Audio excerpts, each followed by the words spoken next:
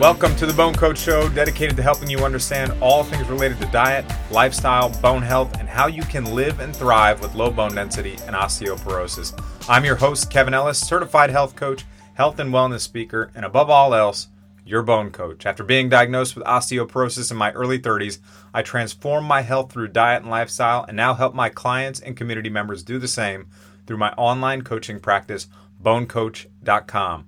Look, there are no quick and easy cures for low bone density, but the choices we make every single day can have a powerful impact on our bones, our health, and our general well-being. I'll share the research, interview the experts, and help you figure out how to get the conditions right in your body so you can better your bones through diet and lifestyle. A short disclaimer, I'm not a medical doctor, and this show should not be considered medical advice. Always consult with your healthcare team before making medical decisions and changes to your diet and lifestyle. With that being said, let's get on to the show.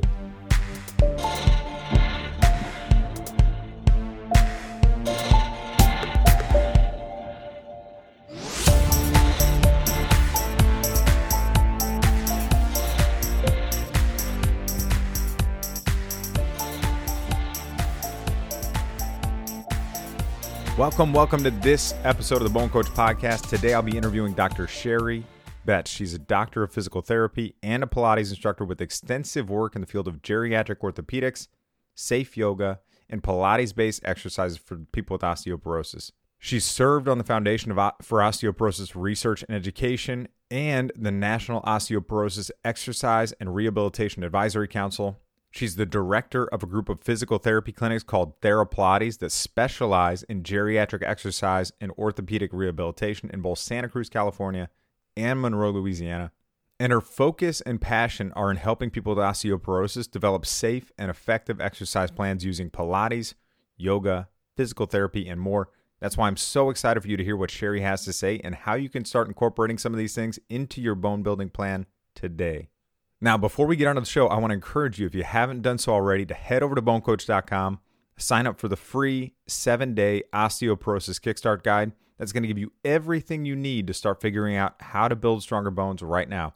And over the course of those 7 days, I'm going to highlight some of the discoveries I've made relating to osteoporosis that most people, by no fault of their own, just don't know. So if you're recently diagnosed or your recent DEXA results still show bone loss, you're going to want to pause this episode right now, head over to BoneCoach.com and sign up for that free 7-day osteoporosis kickstart guide. You'll be glad you did. With that being said, let's get on with the interview. So Dr. Betz, welcome to the show. Thank you. I'm looking forward to talking to you about my favorite topic. Good. Well, so before you actually became a doctor of physical therapy, Sherri actually started out as her career as a national gymnastics competitor, a group fitness instructor, a personal trainer. And, I really wanted to understand, how did your work evolve into working with people to improve their bone health, especially through safe exercise, physical therapy, Pilates, and yoga, and things like that? And I'd love if you could just share that with our audience.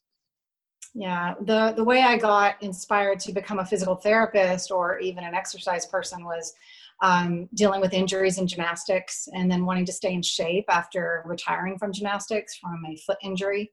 And then when I went to Colorado to teach at Nautilus Fitness Centers, I wanted to go to college there and kind of went there as a young girl right out of high school and started to work for Nautilus Fitness Centers and was trained by an exercise physiologist there that said, you need to do this work. You love this. You're good at this. He inspired me to pursue it. And then there was a physical therapist in an office next door to the healthcare facility that was so intriguing to me. I just wanted to soak up all his knowledge and learn everything that he was doing with patients. And when patients would get discharged, he would send them over to us and tell us their parameters and give us recommendations for exercise for them. And we would take them through an exercise routine. So this is back in the 90s when personal trainers made about $5.25 an hour. And so I was teaching glutes classes and aerobics, high impact aerobics classes, and step classes were starting to get popular back then. So I'm like a dinosaur in the industry.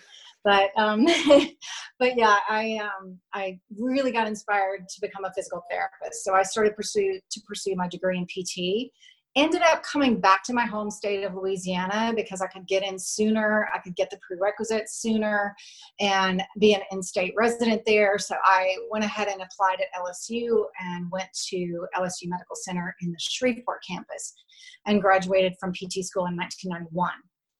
So I practiced as an outpatient therapist, worked treating backs and necks and shoulders and knees and mostly orthopedic conditions, some neuro cases, but mostly orthopedics was my love. And then I went to do traveling healthcare for a little while.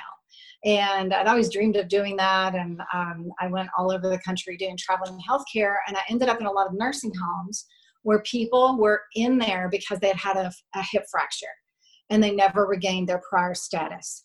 So once they had the hip fracture, they couldn't live on their own. They couldn't be independent. They lost their independence and had to go into a nursing home environment or an assisted living environment. So I was working in those environments, mostly getting people out of bed, trying to get them to walk, trying to get them to stay on their feet, get them stronger, keep them mobile as much as possible. And I realized how many people had hip fractures. Then I had a colleague that I met. I took a director position at Robert Wood Johnson Hospital in Hamilton, New Jersey. And I met a woman there that was an OBGYN nurse who had had a neck injury and a back injury from a car accident. She had a pelvic girdle rotation, things like that. And she just had all kinds of multiple comorbidities. So she was very excited about the progress that she made with physical therapy, working with me.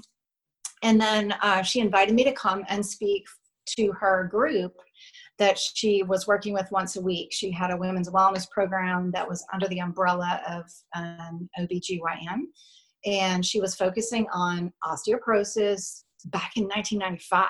So she was quite at the forefront of that whole wave and educating people on what they could do safely to prevent bone loss and to build bone density. So that included nutrition, supplements, homeopathy, pharmacology. She'd have pharmacists come in, formulary pharmacists, doing more natural remedies for estrogen and hormone replacement, things like that. So she invited me to come in and do the exercise portion of her program, and I joined her full time. I quit my job and joined her full time doing the women's wellness program. So that was just amazing.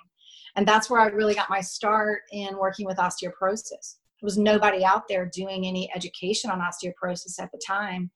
And I took a couple of courses from colleagues. Kathy Shipp from Duke University did a course back then on osteoporosis and exercise, and Sarah Meeks did a course on osteoporosis and exercise. So those are the only people doing anything with it.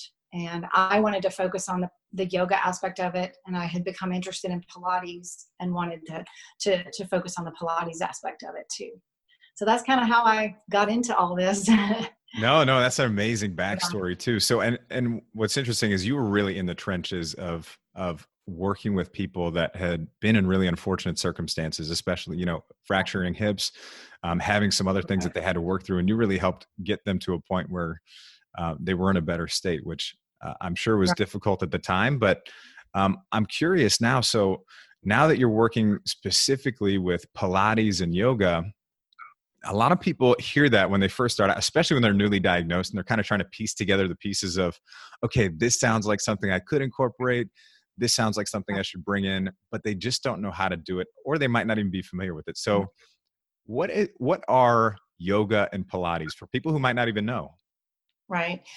Yoga is a very old form of exercise that is actually a branch of the Hindu religion. So it's more of a spiritual practice, and it's a movement practice as well. So it does have that spiritual component to it. It is usually, I talk about the differences in the physical aspects of yoga and Pilates. In that yoga holds postures at end range for long periods of time, generally. There are certain styles, like the vinyasa flow style, that is more of a flowing style where you don't hold postures at end range for long periods of time. You won't find that in Pilates. Pilates is a system of exercise developed by Joseph Pilates back in the early 20s when he moved to United States from Germany. And he was very interested in health and fitness, spine mobility, and posture. He wanted all of his exercises to improve everyday life and posture. So he was very interested in functional and applications to daily life. So that being said, his program doesn't hold positions. There's no static stretching in Pilates.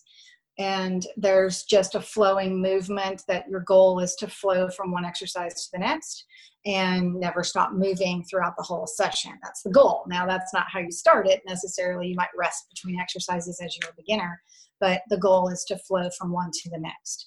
And that, to me, makes it so great as a dovetail with neurological information that we're learning now.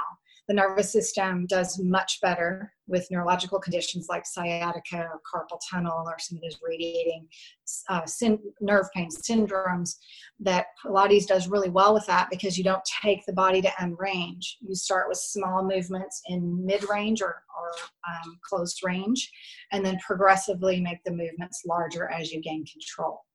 So I feel like the Pilates practice is so good to inform a yoga practice and to incorporate a little bit more safety with the yoga practice instead of going straight out to end range before you have really good control of your center. So I hope that helps to. No, that absolutely does. So you would lean, for somebody especially just starting out, would you lean more toward Pilates just starting out? Well, I look at the client in front of me, and if they are hypermobile, definitely start with Pilates. So people that are very hypermobile, that tend to have too much range of motion in their joints, I would definitely start with Pilates. And then people that are very stiff or have a lot of difficulty with moving, stiff muscles, and I might push them more toward yoga.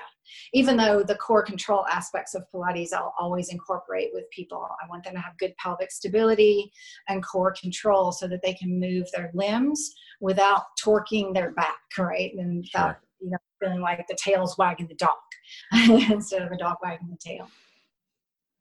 And when someone is starting out, if they decide to take on yoga or Pilates, could you kind of walk them through what a basic session might look like, even when they are starting? Yes. Well, yes. With me as a physical therapist, I'm going to do a physical therapy evaluation. If I get somebody in front of me one-on-one, I'm going to assess them from head to toe. So I start with the feet, looking at, do they pronate or supinate in their feet? That's going to create issues up the kinetic chain if they don't have good control of their feet. That's also going to affect balance.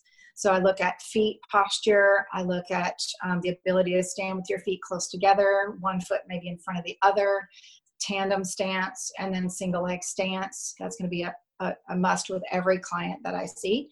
And then looking at leg strength, hip mobility. Can they do a full squat? Can they pick something off the floor? Functional tasks like that are going to be a prerequisite and something I always look at. And then can they hinge at the hips without bending at their spine? That's going to be very important for protecting their bones from fracture. And looking at thoracic mobility often is a key in my programs. So, I think you're highlighting some really important things that people might not understand, because when you get a lot of information, sometimes you just want to act on it because you think it might lead to the outcome that you want. But sometimes that could be the wrong decision. And that's one of the things I try to encourage my audience to do is find the people that know, that like you're talking about, this is highly individual. You don't just want to start doing things because you may have something going on physically that needs to be corrected for and adjusted for. Right. Because if somebody has back pain, they got to deal with that before they can start loading their bones. Correct. Yeah. So Sherri, could you share with me, what it would look like if somebody were to try to build a safe exercise routine for their specific body? Like, what are the steps that they need to be taking to make sure that what they're doing is not going to lead to an injury or a fracture that could have been prevented? Right. I think the most vulnerable areas of the bones in people's bodies are the spinal vertebrae and the hip. So spinal vertebrae can fracture with sneezing, coughing, bending over with a rounded back, lifting something up off the floor with a rounded spine. Spontaneous fractures can occur, of course, but what we want to do is try to teach people immediately.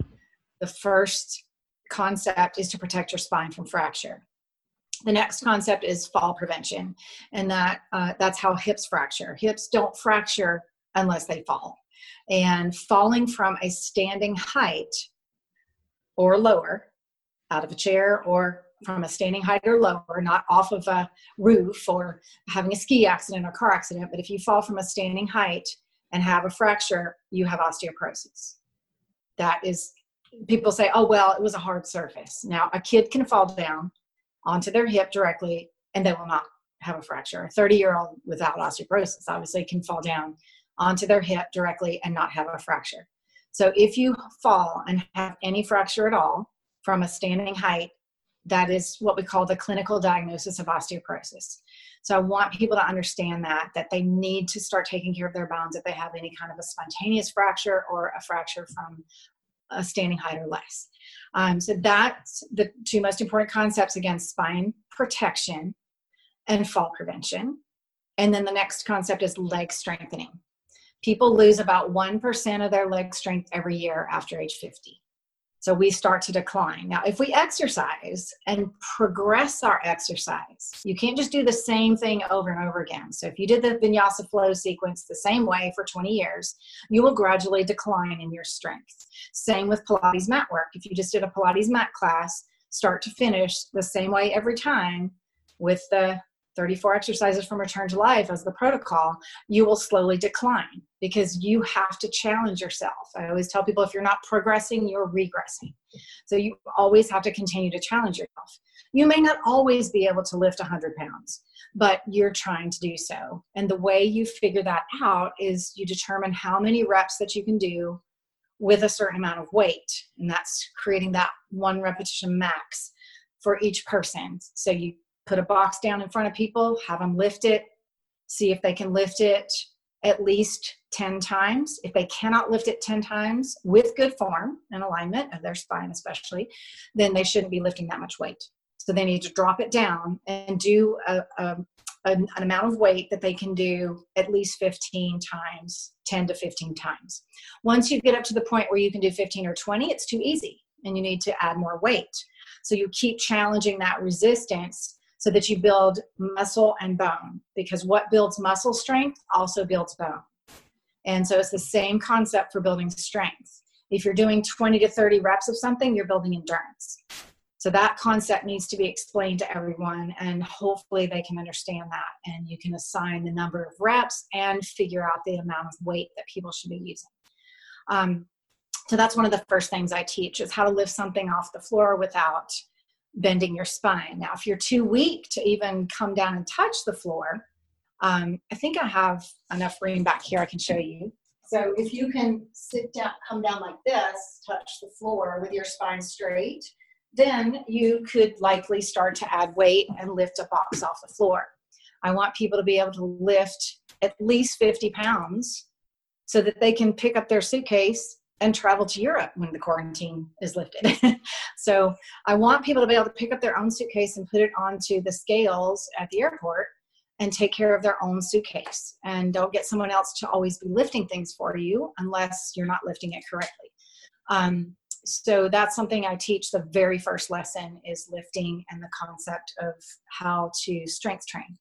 And then we go to the fall prevention, fracture prevention through fall prevention, starting with feet together, narrowing the base of support, standing on one leg.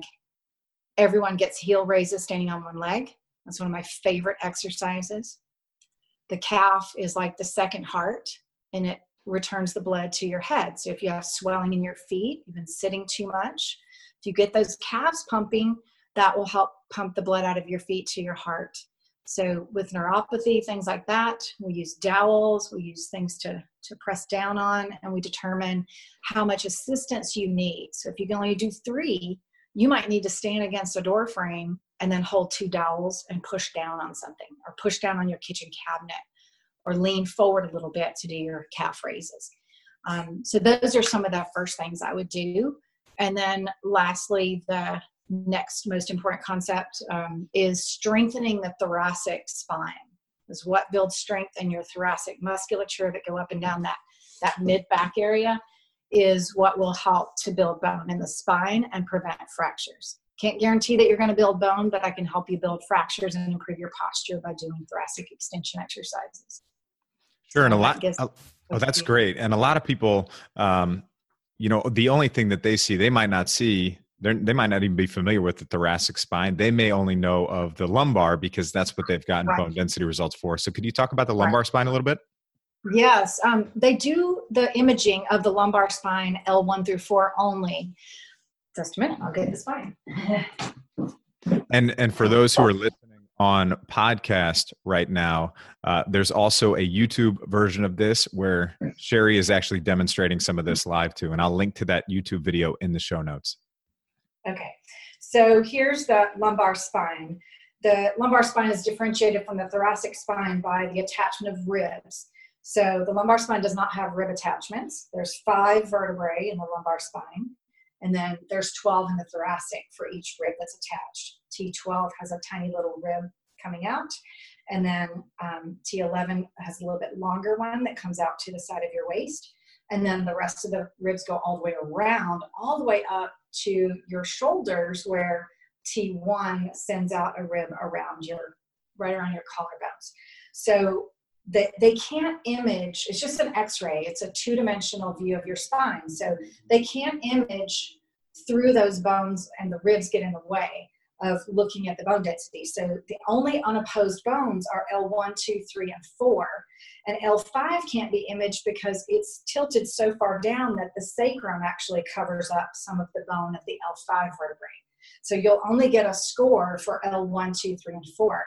And the most at risk for fracture are T6, 7, and 8, these mid-thoracic. T12 does fracture quite often, but 6, 7, and 8 are where you see the rounded back, that dowager's kind of hump, and the most popular sites for fracture.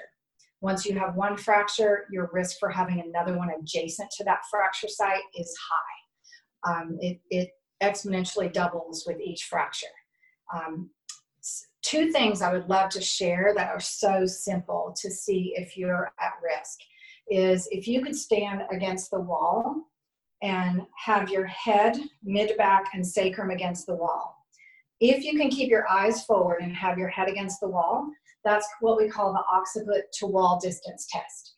If you cannot get your head to the wall because you have stiffness in your back and you're ended up looking up at the ceiling to try to get your head back there, then you're at greater risk for fracture. So having your head be able to come back is not necessarily just your neck. It's the upper back mobility that allows you to be able to bring your head back over your body. If someone has more than 7 centimeters away from the wall with their occiput to wall distance test, and I can provide you with that resource from Antonelli and Calzi. Sure, and I'll link to this in the show notes as well. Yeah, absolutely. I can let you read that, how to actually do that test. If the head, like I said, is 7 centimeters or more away from the wall, it is very likely that the person has had a fracture. So I almost don't even care if they have their bone density scan, because I already know that someone is at risk for future fractures if they cannot get that head back to the wall and they can't extend their thoracic spine. The other test I want to share with you guys is the rib to pelvis distance. I'm going to grab my skeleton. Sure. So so much easier if you can see it on the bones. All right, so Skelly's going to help us out here. And again, for those of you on the podcast, there's a corresponding video with this, and you'll be able to watch that in the show notes as well. Okay, so every skeleton I've ever seen, drawings, even netter drawings, and then regular skeletal models like this, have way more space between the ribs and pelvis than there actually is. So if I put my 4 fingers here in between the ribs and pelvis, it is about 5 fingers of space between the 10th rib and the pelvis. Almost no one has that. I think I've seen that maybe twice in my career of 25 years of doing this. So if you put your fingers in between your ribs and pelvis vertically, and you see how many fingers you can get between that 10th rib and the pelvis.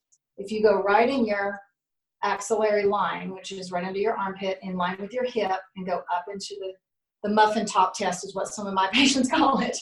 You stick your finger in there and pull back a little bit. You'll touch that 11th rib, and it's kind of tickly and it sticks out there. So you want to be just in front of that, and you'll feel the 10th rib there. So for me, I have 3 fingers in between my ribs and pelvis. If I've been sitting all day, or if I've been on an airplane, I might have only 2. But I did a Pilates class this morning, so I feel lengthened. So I have 3 fingers. Normal is 2 to 4. Abnormal is 1.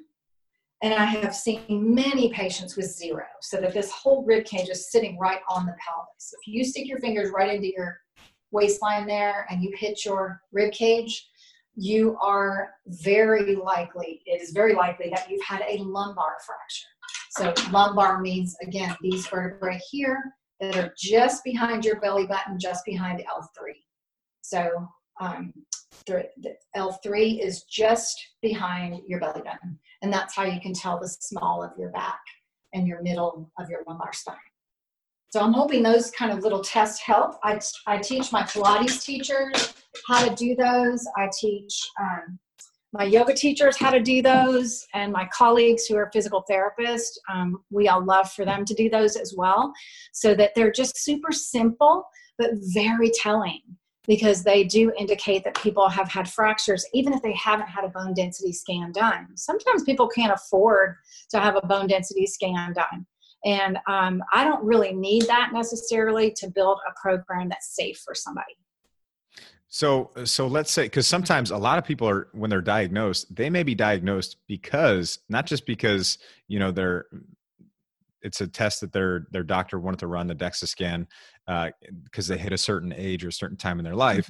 It may be because they fractured and they're having pain in their back and they've already gone in. Once they have a fracture, how do you go about developing a safe plan for somebody that has already fractured? Yes, well, they have to get out of the pain first. So sometimes they're using a Spinomed brace. They might be using some bracing and have to wear a turtle shell, sometimes brace, TLSO is what we call that, and make sure that they are healing properly without bending forward. Because as soon as they start to bend forward, the vertebrae tends to get compressed. And so we want to heal with the vertebrae as high as possible, and really doing the back extension work, which is counterintuitive for a lot of people. People love to bend forward. It feels really good, but we have to educate people that the front of the spine is what's vulnerable to fracture. So we do backward bending exercises. We do prone extension exercises as much as possible as they're healing, to help them strengthen their back and prevent the collapse forward onto that vertebrae. Sanaki did a really interesting study looking at people that had had the kyphoplasty, and what they found was that exercise was actually better than having a kyphoplasty for prevention of future fractures. Could you explain what kyphoplasty and vertebroplasty are? Sure. So when you have a complete collapse of a vertebrae, what'll happen is you'll either have one of 2 procedures. One is where they drill into the bone and they insert cement into the bone so that it fills up the bone shape. The problem with that is the vertebrae above and below it are next to this hard surface. These are fragile bones next to a cement bone. So they become more at risk for fracture in a lot of cases. But it's so helpful for people that have pain, because about 25% of people that have compression fractures have a lot of pain with them.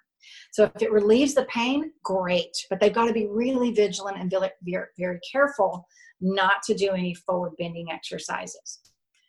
A kyphoplasty is when they do the same procedure. They drill into the bone, and then they insert a balloon inside the bone and blow it up.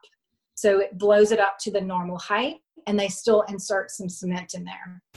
What I'm hoping they'll do with this procedure is put something besides cement. Maybe they can put some gelatinous substance or something that's not so hard, which will make it a little more successful, because there are people that have had adjacent fractures after those procedures. And we try as much as possible to not have people do those procedures unless they are in a lot of pain and need relief from that pain. So when talking about safe movements, to obviously we want to be avoiding movements that could potentially cause us to fracture or that could cause pain. And we want to be doing movements that don't lead to that and actually lead to benefits for our bones. So could you walk through, for yoga and Pilates, what are the safe exercises we should absolutely be doing? Obviously, you want to check with someone first to make sure it's right for your body. Mm-hmm. But then also the ones we should absolutely avoid too. Could you talk through those? And Sherri's actually referencing a download sheet that is on her website right now that I've actually seen. They're really great. I'll link to those in the show notes. But Sherri, as you're walking through these, could you talk through that so that people on the audio can understand which exercises will be good for them too? Yes. I thought a picture would be better. The words are backwards because of the way the iPhone is. Sorry about that. So these are my favorite poses for yoga, and I'll tell you why. This is the tree pose. I love it for balance, and see how lengthened the spine gets, and really working on that balance aspect.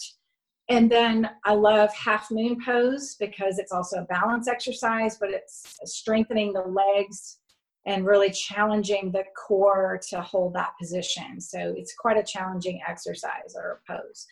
And then there is the triangle pose. That is a nice pose as well, as long as you don't let your spine round during it. My very, very favorite pose is the Warrior 3, which is right here. This is awesome because it's balance, it's leg strength, and it's back extension. All three of the things that you need to take care of your bones as you deal with the condition of osteoporosis. Some of these are really nice for extension of the hip. So this is your Warrior 2. I kind of call it Warrior 1.5. It's a high lunge or runner's lunge, some people call it, runner's high lunge. And then you're really giving that back extension. Both legs are parallel on this one. This is Warrior 2, which I like, but not as much as Warrior 1.5. And then I love the chair pose because it's very functional. And it teaches people how to keep their spine aligned and targets those back extensors and glutes. Then these exercises on the bottom, or these poses on the bottom, this is upward facing dog, which is a really great preparation for thoracic extension. But if you're using your hands to push up, you're not so much using your back extensors. So it's very important that you do something like this one, which is like a cobra, and then take your hands off the floor, so that you're actually using your back to hold you up instead of pushing into your hands. And then here is what we call sort of a modified locust pose, which I love that one too. So these are my favorites. The ones that you should avoid are going to be your forward fold with a rounded back. So if you can do the forward fold without rounding your back, you're certainly welcome to do it. Usually I have to get people to bend their knees to do the forward fold. Deep twist with excessive assistance with your hands. You want to avoid that. And then this is one of the pigeon poses, and you are trying to stretch your hip, and you don't want to force your body weight down on that hip. So if it's easy to do and your hip is on the floor when you do it, then it should be safe. But if you don't have really good hip mobility, what may happen is if your capsule of your hip is really tight, you could have a fracture instead of stretching your capsule. The capsule is quite strong. So if your capsule is stronger than your bone, then you could end up with a little fracture that twists through the hip. And then this is Warrior 1. I don't like this pose because I don't like what it does to the foot and the knee. It puts a lot of strain on the knee and a lot of strain on the foot, and biomechanically it's almost impossible for people to do very well if they're not very mobile in their hips. And lastly, I suggest that people avoid overpressure from their teachers and don't allow, adjustments are fine or corrections are fine, but no overpressure, very strong overpressure. And what is overpressure for those who don't know? That just means when the teacher is pressing hard on your body or pushing you down. So encouraging touching is fine, but pushing on someone's body when they have low bone density is probably not a good idea. There is something else I wanted to, yeah. So the other poses that I definitely want people to avoid are the shoulder stand and the plow. That is a huge amount of load on the thoracic spine. So you don't want to do anything where you're balancing on your thoracic spine and your body is over those bones. You can see how that could be very compressive. So that's something I want people to avoid. Oh, those are all great. And like I said, for those who are listening to the podcast, obviously you couldn't see the visuals that Sherri was pointing out, but we will link to the PDFs for those in the show notes, so you could see which ones to avoid, which ones are safe and recommended by Sherri, and that's going to be really helpful for you as you're getting started with this. So we've talked about injury prevention. Could you talk about how does physical therapy specifically tie into osteoporosis? Well, we can see people as a wellness visit and help them with putting together a safe exercise program if they're trying to prevent osteoporosis. If they actually have osteoporosis and they have a fracture or any kind of pain or underlying condition, we can see them and help them treat the pain safely. And then along with that, teach them exercises that are going to be safe for osteoporosis, helping them deal with the injury that they have, because sometimes people are told, oh yeah, bend your knees towards your chest and round your back because your back hurts. Well, that would be problematic for somebody that has osteoporosis. So for example, someone comes in with stenosis and they have osteoporosis. Well, stenosis, we tell people to round forward, and with osteoporosis, we tell them to bend back. So we teach them ways that they can deal with both of those conditions and be safe, not causing a pinched nerve from the stenosis and not causing a fracture for osteoporosis. So there's always those conundrums that we're trying to deal with our patients. And what about for scoliosis? Because I do have, I have some clients and community members that I know have scoliosis as well. What are some of the things that are done there also in conjunction with osteoporosis? Yes. When someone has scoliosis, they're at greater risk for osteoporosis. And there's also that greater risk of collapse with the side bending curves. So all of those, I love the Schroth technique where you're lengthening up and stretching and using a lot of axial elongation techniques for decompressing the spine is excellent for osteoporosis as well. So usually someone that specializes in the Schroth scoliosis technique would be a great resource for you in your community. If you can't find someone that specializes specifically in osteoporosis, you can find someone that also works with that technique, the Schroth technique. And is there a database or something like that where they can look that up and find someone local to their area that does that? Yes, you can just look up Schroth scoliosis. And I'm so sorry, I don't remember the exact website, but if you Google Schroth scoliosis, and then after the podcast, I'll look that up for you and give you that resource so you can stick that great. on that section or great. On the video. Yeah. Well, so I want to just, I know we're closing in on our time together here, but any other important things that you think would be important to discuss? I know we talked a lot about physical therapy, exercises you should do and shouldn't do, yoga, Pilates. Maybe we could talk a little bit about what are the benefits of doing this for their bones specifically. What have you seen clinically? What is some of the research say out there? And anything else that you think would be important to share? Yeah. Okay. So I realized that I didn't talk about Pilates exercises. Great. So I'm looking at mostly Pilates mat work. I'm not talking so much about apparatus here. And this is one of my favorite exercises for building strength in the core and abdominals. And it's safe for people with osteoporosis. It's called single leg kick. Push-ups I love. And then here, this is a side lift exercise. Some people call it side plank, but it's actually technically called side bend in Pilates. And I love that one for strengthening shoulder, torso, hip, knee, ankle. It's just a multi-purpose exercise.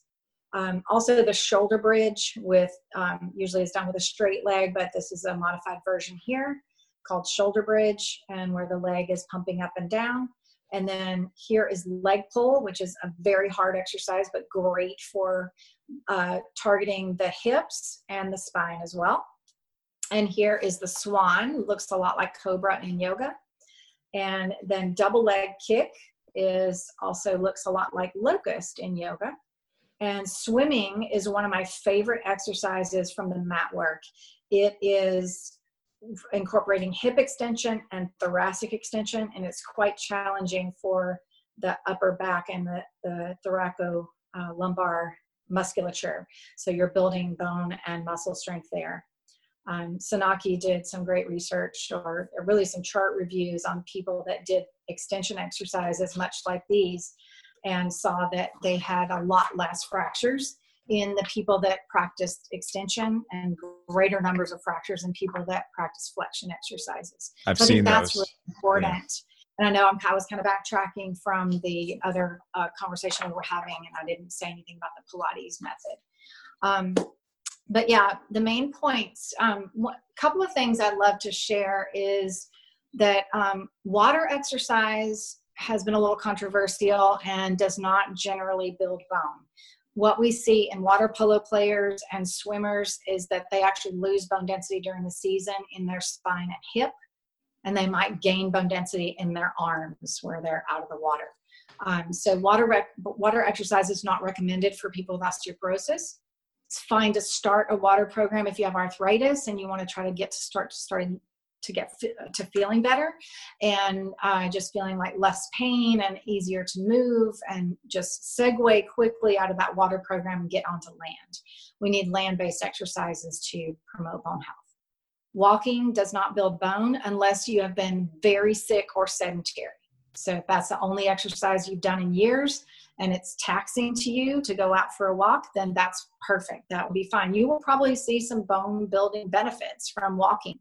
But if you're already exercising and walking and you think that walking is going to help, putting weights on yourself or using weighted vests while you walk, that's endurance exercise. That's not so great for building bone in the spine or the hip. And it's good for maintaining your bone health and good for your longevity and well-being, your cardiovascular system. You definitely need exercises for your cardiovascular system, but they are not the same as exercises for bone health. Strength training builds bone and muscle strength. And then endurance exercises are for your heart. So you need to be doing your cardiovascular fitness 3 times a week. And then your bone strengthening, muscle strengthening, leg strengthening fitness 3 times a week. That would be your goal, is to do it, especially during this quarantine time. Would be great to focus on that. And let's see if we can get stronger at the end of this instead of decline. There's no reason to decline right now, especially if you're not working. I know that some people have children at home, and getting your kids involved would be great. They need more activity and exercise. So I know it's tough for families that are stuck all together at home and maybe driving each other crazy a little bit. But yeah, those are some of my favorite recommendations to give people and inspire them to move forward with that. I've definitely seen bone health benefits. I've seen people gain 15% in 1 year. I've seen 8%, 6%. I've seen 2% at times, which is great. If you're over 50 and you're gaining 2% in your bones density from your spine or your hip, that's actually excellent, because you're supposed to decline at 1% per year after age 50. So if you even stay the same or just build 1, maybe 2%, don't poo-poo that. That's great.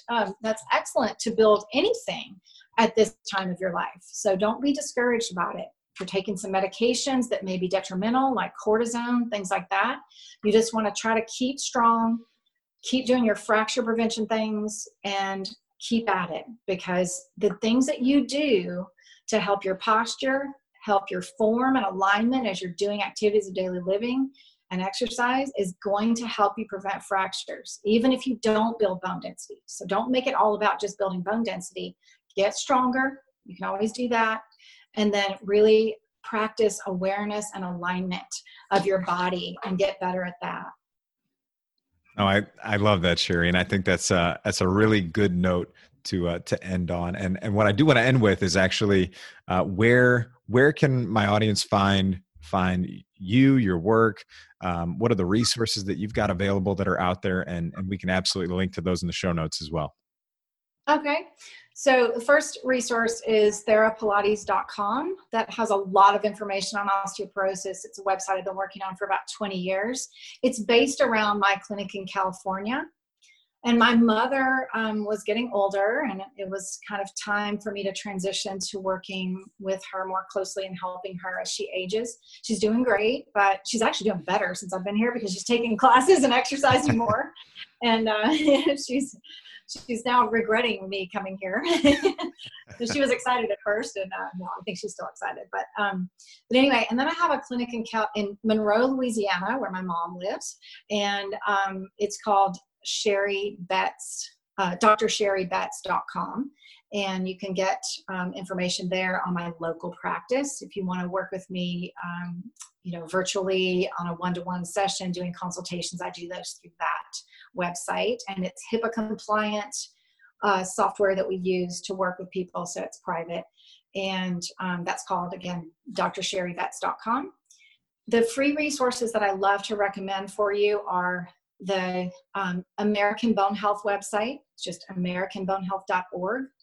There's a lot of great consumer outreach and resources there. I have a lot of videos there, and I do some of the training programs for the volunteers that are speakers.